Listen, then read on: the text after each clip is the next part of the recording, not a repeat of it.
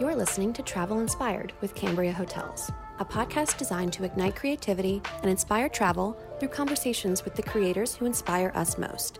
Let us help you plan your next getaway.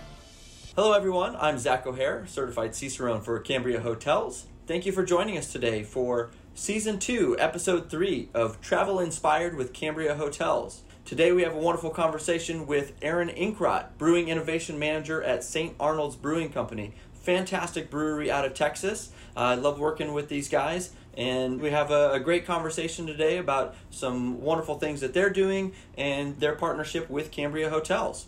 So let's go ahead and kick it off. Aaron, please feel free to tell us a little bit about yourself and what it is you do with St. Arnold Brewing. Thanks, Zach. St. Arnold has been in Houston, Texas for 27 years now. I've been with the company for 10. I started out as a shift brewer, working day shifts and overnight shifts, making wort and adding hops, checking fermentation temps, and all things kind of beer. We kind of call it from grain to glass, so anything from milling in all the way to filtration and packaging. After that, for a bit, I moved into a lead role where I was managing other brewers in the same operations that I was doing before, then moved into a brewing operations, which is kind of a head brewer role of production analysis and setting up how the weeks and months will go. And then in my current role as a brewing innovation manager, it's basically trying out recipe development, more or less, whether that's creating new recipes or kind of messing around with the production processes of current recipes, either to make them more efficient or use different raw materials to make sure that the consistency is still there. That's excellent. Yeah, I'm seeing a lot of innovation in craft beer all across the board. I have the good fortune of traveling to many different cities and experiencing it firsthand, experiencing the local culture and how those breweries impact it. And St. Arnold certainly has a huge impact on the Texas market and Houston specifically. I believe you mentioned before St. Arnold's been around for about 27 years. They started back in 1994, is that correct? Yeah, June of 94 was when the first keg was shipped out. Excellent. Yeah, it makes them one of Texas's oldest craft breweries. We're the oldest, but we're not the first. We're just the longest lasting so far, I guess.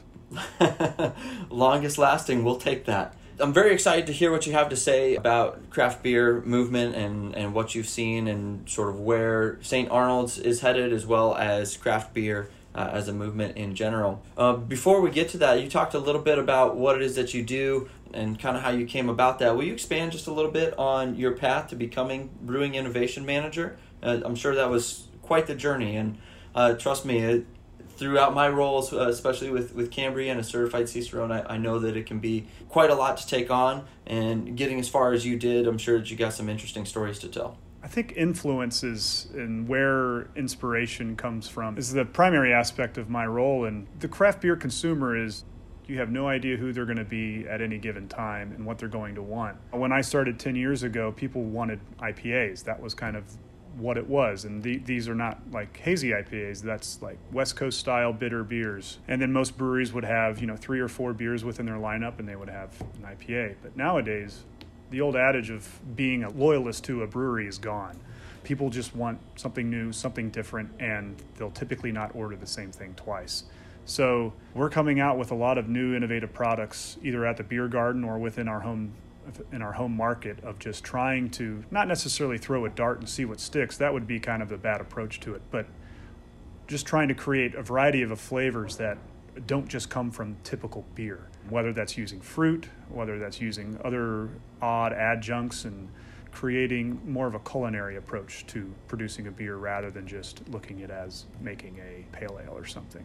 You're absolutely right. I'm seeing across the country and even worldwide, people's tastes are changing quite rapidly. Again, I've been doing this a long time myself, and you're right. The craft beer movement felt like it was based upon the idea of the IPA and creating the hoppiest, most bitter beer possible. But now you're really starting to see this incredible regional and global impact on different brews and what people are looking towards, and unearthing old recipes from, of course, the old world, Belgium and Germany, and all over Europe and the rest of the world. I think that's where probably a lot of the sour craze is kind of coming from too, is a lot of that. What would you say it is that is currently really trending right now? Definitely hazy IPAs are still the number one trend I would argue. It's also bringing in a whole new group of consumers that have never even tried beer before. I've used a music analogy of the Metallica Black Album. People who didn't like metal or heavy music before, they really gravitated towards Metallica's Black Album, but people who were true fans of what that genre of music was, they didn't think it was a very good record or who would encompass Metallica. But the thing is you can't be mad at bringing in a whole slew of new consumers. They're also being introduced into a variety of other beers, like with hazy IPAs, but they're also being introduced into lagers, pilsners, sour beers, like you mentioned. So there's over 90 recognized beer styles by the Brewers Association, and it's if we can just get that one hook for a new consumer to get into, then they'll either gradually or even aggressively get into this whole umbrella of beautiful beers and offerings. Another craze I would say is there's these pastry craze, or that culinary approach of using obscure, or I would call them obscure ingredients like graham cracker or pistachio powder or even cotton candy. I've seen a variety of things, and inherently as we're a very German-focused brewery, we've kind of followed that Reinheitsgebot of using 4 ingredients and being consistent about it. But we can't really get mad at bringing in more consumers to discover something new. Absolutely. I think innovation is definitely important. I think that a lot of craft beer is based on some traditional ideas, but taking those ideas, expanding upon them, and bringing something new and progressive to market. And we're very fortunate to have worked with St. Arnold's before, and of course we carry the art car and lawnmower brews at our Cambria Hotel in downtown Houston Convention Center. And as you know, Cambria Hotel is very food and bar forward. We got a keen sense of space and really try and connect with a lot of the local community. The amenities that we offer is very local and community focused. Of course, connecting with people like you and offering a sense of that time and place, but also trying to push that envelope a little bit. So in terms of St. Arnold, how would you say you are impacting the culture and community there in Houston, and how are you allowing the community to impact you and what you brew? We've always said here at St. Arnold that we are nothing without our community. Without their support, we would not be in existence. So we definitely try to find at times ways to support them as well. The prime example is during the last year is several places were shut down. I think one of those were restaurants and bars. So we partnered with Houston Shift Meal. We made a beer called Gratuity. It was just a pale ale, and 100% of the proceeds went to Houston Shift Meal, which gave meals to industry workers that weren't able to afford a hot meal. Another big example was the Black is Beautiful. That was a collaborative effort of I believe there was over 1,000 breweries in the country that participated. We worked within our part of Houston. We're in a district called the Fifth Ward. We worked with a company called the Center for Urban Transformation, and they work on bridging gaps and driving new ways to kind of be more engaging with their community. And then another big example is working with Pink Boots to help with women within the industry and help education and development with them. Yeah, that's excellent. And you have impact both locally, but also on a wider scale. And of course, you work with farms like Yakima Chief, which is, of course, Pacific Northwest. So how does that come together? Is that partly inspired from different connections or different travels? Is the St. Arnold's team, are they going places and finding cool new things, new people to work with, and bringing that back home? I know a lot of my job, it does actually end up working that way. A lot of my travels have inspired some of the direction that I've pushed the Cambria beer menus and the things that we're trying to do there, as well as pretty much anything throughout my career has always been inspired by some of the things and I've seen and done outside on my travels. I think that's the beauty of travel, is if you're welcome to it, then you're more than likely going to be inspired. I think putting yourself in a position of being uncomfortable is where the greatest inspiration comes from. So yeah, we do travel to the Pacific Northwest. We work with Yakima Chief. We work with Haas and Hopsteiner. They're up in Washington area, and then they have some farms in Washington, Idaho, and Oregon. We also work with Crosby Hops. They're out in Oregon. They're all fairly similar in process, but they also have their own little uniqueness as well. When they come up with new hop varietals, they'll do single hop like smash beers, so single malt, single hop beers. And we kind of get a good education on what kind of characteristic they can display when they're on their own. And then I am fortunate to go to Germany and Czech Republic also to select hops, and those are all the noble varieties, so all very old world. So Hallertau region, which is just right north of Munich, those are several generational families. And they have a much more, I would almost say, like holy, like perspective when it comes to making beer. It has been that way for centuries, and we've been only making beer in the United States since, 1800s. So, 1766, I get. But when you look at breweries in Texas, or in the United States, they're much younger compared to, Weihenstephan is the oldest family-owned brewery in the world, and it's like it's like 800 AD or something like that. It's ridiculous. So their perspective is much more of like, it's part of their life. It is, it's ingrained into them. And when you actually put yourself in that position of, grabbing lunch in a Munich beer garden, and you see everybody there at around 11:30 in the morning, like drinking a half liter or something like that, and then they go back to work, or it's like, is this a weird thing? Is this okay? But, it's obviously they're not drinking to inebriate, but it's still a point in their life that beer is part of the culture, and the United States isn't there yet. Who knows if it'll be like that? But beer is so regional when it comes to, Europe, and I'm curious if the United States will ever get to that point. Sure, there's the North New England IPA that did the hazies, but everybody else in the United States is now making hazy beers. Beer was so restricted by the water profile in Europe, and that is the reason why we have all these historical styles. Germany can't make stouts because of their water profile. So they got really good at Helles and light beers. They do make some Dunkels in some other parts of the country, but it's still, their water was not, capable of making these rich, robust porters of England. So it's kind of like you had to go around, and that's what's still fun about traveling over there is you really get a sense of you have to go to these parts of those countries to get that specific beer, and I think that's great.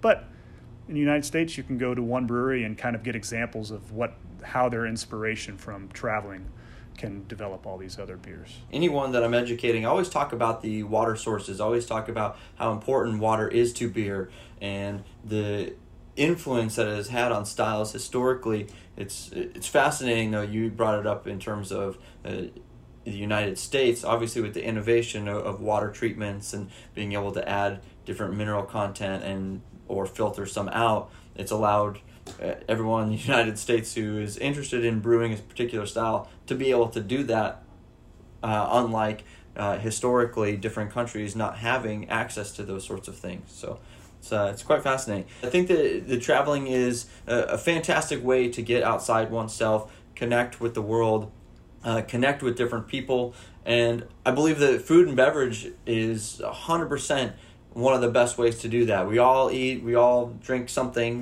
from water, coffee, tea, to beer, wine, and it really brings you to a sense of place and allows you to connect a little bit deeper with people, which I think is fantastic. Now, in recent times, obviously, some of that social aspect has been a little shut down due to the pandemic. Are you seeing any sort of major changes throughout all of that? Any sort of shifts in terms of what you're seeing from the consumers or what it is that you're doing as a brewery? Like everybody, we had to adapt. Our draft was 30% of our production, and obviously that went to 0%. But our bottles and cans went up 25%. So thankfully for us, we had a fairly solid distribution network within Texas and Louisiana where we distribute that. We could still get our product into people's hands. And you also look at how other regional breweries, how well they did during what we thought was going to be much worse for the brewing industry, and they actually performed pretty well. what that shows me is people wanted something that they were familiar with. Once we could open the restaurant back up, we were trying to find ways to still try to get people to come back, whether it was for the food or beer. So we started doing unique beer pairings with the food that we were making, and then we were starting to dabble in spending some money on some other ingredients to make some more innovative beers where using ingredients that we don't commonly use. And so we started packaging very small amounts, about 5 or 10 barrels, which is our normal size of releases are 120 to 240 barrels of beer. So we were doing very small 5 or 10 barrels, and people were excited about it. So, and that got people to come, and kept people in our beer garden employed, kept people in our kitchen employed, which is always, any way that we can do that is we want to try. And a lot of those releases were, like we mentioned earlier, the Houston Shift Meal beer that we did, and then the Pink Boots beer was all during the shutdown, and that was ways to kind of just keep people engaged and know that you're not just benefiting the brewery, you're also benefiting all these other things that we're helping too. It sounds like you've had no lack of inspiration. There's been some sparks of creativity even throughout the pandemic, and it sounds like you're continuing to innovate and evolve the brand despite all of that. Are there things that you see up and coming, anything in the next 5-10 years that you think St. Arnold is going to push towards, or maybe the industry as a whole will move towards? Seltzers are super huge right now.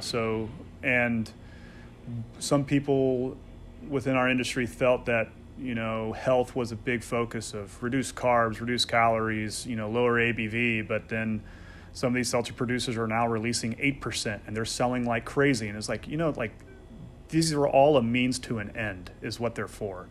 And people like the way it makes them feel. Our focus is sure, that is a means to an end, but we want to make sure people are doing it, safely, obviously. But we want them to be flavor driven, and it's community focused. It's bringing people together, and we're trying to get back to that environment of feeling comfortable with bringing people back together. I would love to get into distilling. I find a lot of inspiration in spirits and cocktails. I love a good mixed cocktail.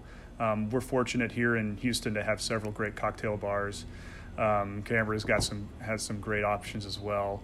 What I really like enjoying when it comes to innovation is how can I take a whiskey sour, and what would that be like in a beer? Would a consumer actually be interested in having that? Or one of my favorite cocktail drinks is a very low alcohol one. It's the Americano. So it's just Campari and sweet vermouth and carbonated water. So refreshing. But how would I make that? It's not as easy as I thought it would be, because of that. The Campari is a very difficult thing to kind of mimic when it comes to beer. People just want it to be good, obviously, but can you get them back for another one? That's the deal, and it is a business. We want people to come back to have a second one.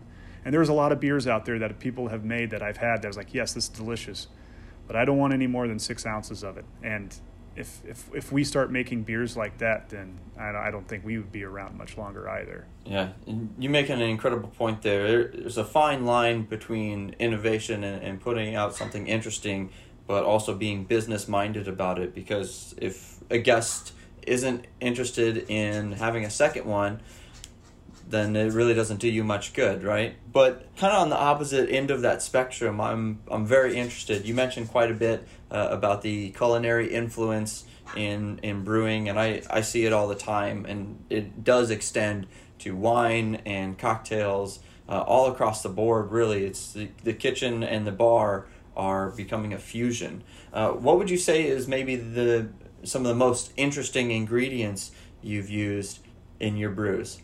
One that always comes to mind is we did a Cascara coffee stout. So coffee is grown like a fruit. It's a fruit technically, and it's grown on a bush, and it's surrounded by a cherry pit. It just looks like a cherry actually.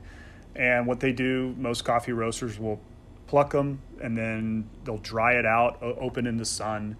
And sometimes they'll take the cherry off to help cure it. So they'll take that cherry is called cascara.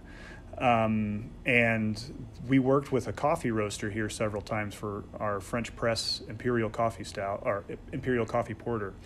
And we added this cascara later on fermentation, and it added a really, really cool dried cherry note. And the coffee, it just kind of brought it all together with the fruit of the coffee bean, and the beer itself. So that's always one that comes to mind.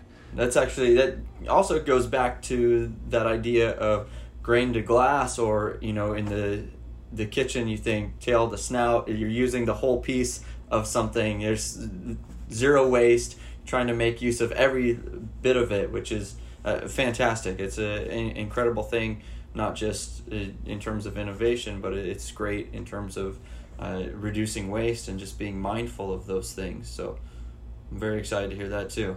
Another one we did, we did our double IPA in gin barrels, and we wanted like a big juniper nose, and we actually ended up using juniper berries to help accentuate that flavor. We've done cocoa nibs, vanilla beans. We've done banana powder, peanut flour. I mean, there's a long list, but there's always like classic fruits, like Belgian style, fruited creeks and, framboise. I'm still very partial to using cherries and raspberries in beers because they play very well together. I'm definitely seeing a beginning of crossover between beer and cocktails, and I believe you mentioned this a little earlier. You're a big fan of cocktails and making a well-made drink, which of course a little bit different than making a beer, but trying to cross over those realms. Are you seeing a lot of brewers do that? I'm starting to see it a little bit here and there, but it seems like it could possibly be something on that next wave. We came out with our hard seltzers just this past month, and they're called the Superfine hard seltzers, and a lot of them, all 4 of them were inspired by cocktails in a way. First, there's Mimosa Morning, and then the Berry Lounge, the Sangria Sunset, and Blackcurrant, and then finally we have the Lemon Drop. So I chose Lemon Drop because we played around. It's like my benchmark. When you walk into a cocktail bar, even if it's like a dive bar or like a ritzy mixologist bar, it's like, order the Lemon Drop, and you'll definitely get a benchmark of how good that bartender is. Is it going to be a super high-end one, or just like a, Rose's lime or lemon, is just mixed up? But so for the Lemon Drop, we use lemon juice and lemon peel. So I took a lot of that cocktail inspiration for those seltzers, because I kind of felt that maybe, people don't want to necessarily drink the hard alcohol and maybe only drink 4.5% of it. And so far it's been doing pretty well in the last month. So we'll see how that trend goes, and we're using 100% real fruit. My big focus here at St. Arnold is like we like using real ingredients. We don't like using chemical extracts, and that's what majority of the seltzer producers use. And but we wanted to make sure we were using real fruit. The downside is that it is slightly more expensive, but we can basically show our consumer that we want to make sure that what you're actually consuming. Any craft cocktail bars within the Houston area that are specifically inspiring you in those ways? The big one is Anvil, and that's like they've been around for 10 years or maybe a little bit over, but anything under Bobby Hugel's umbrella is kind of like, you're going to get a very good cocktail. And then if it's something that I'm just going to want to drink, a shot and a beer, and then I'll just go to Poison Girl. Anvil, and then there's Better Luck Tomorrow, and then there's, oh my goodness, there's Pastry War, there's a bunch. Bad News Bar, I'll get a good view. Some excellent choices. Yeah, I've had the good fortune of hitting all those spots before, and I can tell you there's a lot to be inspired by there in Houston. Also, throughout your travels, I know that you've seen a lot, but is there anything that's really stuck out to you that you felt was worth bringing back home, or just talking about in general? Anything that you're like, okay, if you had to go someplace again, see something, experience something, what might that be in the world of beer or even the culinary world? Yeah, the thing you can't bring back is how it smelled, how it looked, the view, that is. Like, so much about the benefit of traveling is that added experience. And whatever you're drinking or eating, it does something chemically to your brain that says, this is why this is the best beer I've ever had. This is why this is the best food I've ever had. And it has the benefit of, because you're in some place new and you're experiencing that with the person right across from you or your friends, or what's coming to my mind is Munich-style Helles. There's a monastic brewery southwest of Munich. It's called Andechs, and you go up this winding road and then you come across this opening sheep meadow, and then you just see this tall church building, and then there's a beer garden right on the top of it. And as I'm drinking it, it was like, this is a relatively simple beer, and there's nothing that's going to beat this. And I can remember how it smells. I can just remember smelling like hops, because there was a hop field down there, and that's something I can't bring back. But what I can do for myself is try to create a beer that reminds me of those experiences. I think of the Pacific Northwest when you're going up there. You just smell hops all the time. And I think that's the obsession that brewers had in the United States, was like when IPAs were becoming so popular, they just kept adding hops, and it, like, some of them smelled like you were walking into a hop bin. You just get transplanted back to that. So I think that's with food, that's with wine, that's anything. That's why I think it's so important for people to get out. I think you make a good point in how a sense of time and place really transforms your experience. And it's something that we put a lot of focus on in Cambria, trying to find those small details that really make an impact on our guests, from creating a sense of community there, bringing in the local craft beers and not just anything, things that we've really spent some time to do the research and to taste through and figure out, from the art to give that sense of place. So when you go to someplace like Houston, you know where you're at, and it feels like you're a part of that community, even if you can't really make it outside of the hotel. So I think that's fantastic that you bring that up. And I know I certainly have a few of my own memories of things that really transport me to a different place. So that's really cool. Going back to that, at Cambria Hotel, we do carry your lawnmower beer, which is a German-style Kolsch.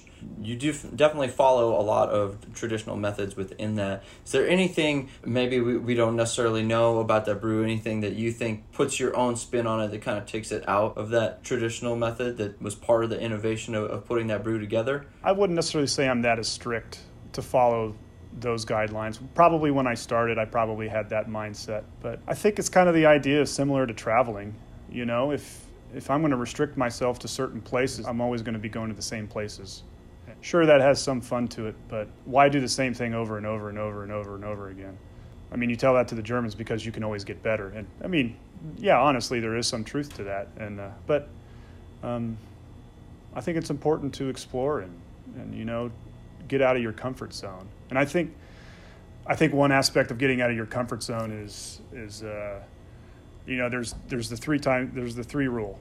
That's what I kind of carry around, is like you and that's for food, that's for wine, that's for anything that you're gonna consume. Is you try it once. If it wasn't good, you probably were just having a bad day, or it was prepared wrong. So you should try it the second time. The second time, you might not like it again, or you might like it, but it's important to know that you should try everything at least 3 times, because that third time you've definitely exhausted all the possibilities that there was something wrong with you and that there was potentially something wrong with the person who prepared it. You try it for a third time, I bet it's going to be there. That's an excellent rule. I follow a very similar rule, but mine is try something once a year. You develop, your taste buds change, and you can have a completely different perspective on it after a period of time. So I think that's a great point.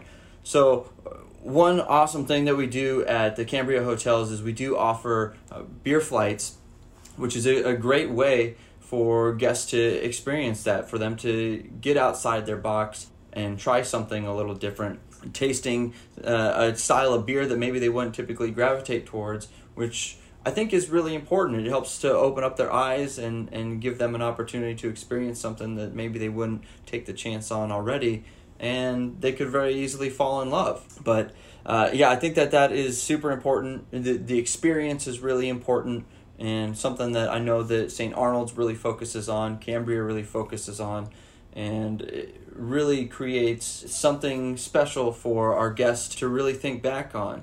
All said and done, as well as I, when we talk about travel and we talk about consumables, the only thing that you're really left with is the memory. So make that memory as good as you possibly can. Aaron, thank you so much for joining us today. I loved hearing about your journey, your path, and your passion as the Brewing Innovation Manager at St. Arnold's Brewing Company. Wonderful brewery. And just to wrap up, is there anything else that you want to add? Please come to Houston, stay at Cambria, and Houston is I've always referred to as one of the most eclectic cities in the country. Our culture is more diverse than most places, so you can find a little bit of the entire world here in Houston. So, excellent. Well, thank you so much for sharing with us today, being a part of our podcast here, Travel Inspired with Cambria Hotels. Aaron Inkrot, Brewing Innovation Manager of St. Arnold Brewing Company, and I am Zach O'Hare, Certified Cicerone for Cambria Hotels. Thank you for listening to Travel Inspired with Cambria Hotels. We hope you're feeling inspired to plan your next getaway, explore a new destination, or rediscover local attractions in your own backyard. Visit choicehotels.com/Cambria to book your next adventure. We look forward to seeing you soon at Cambria Hotels.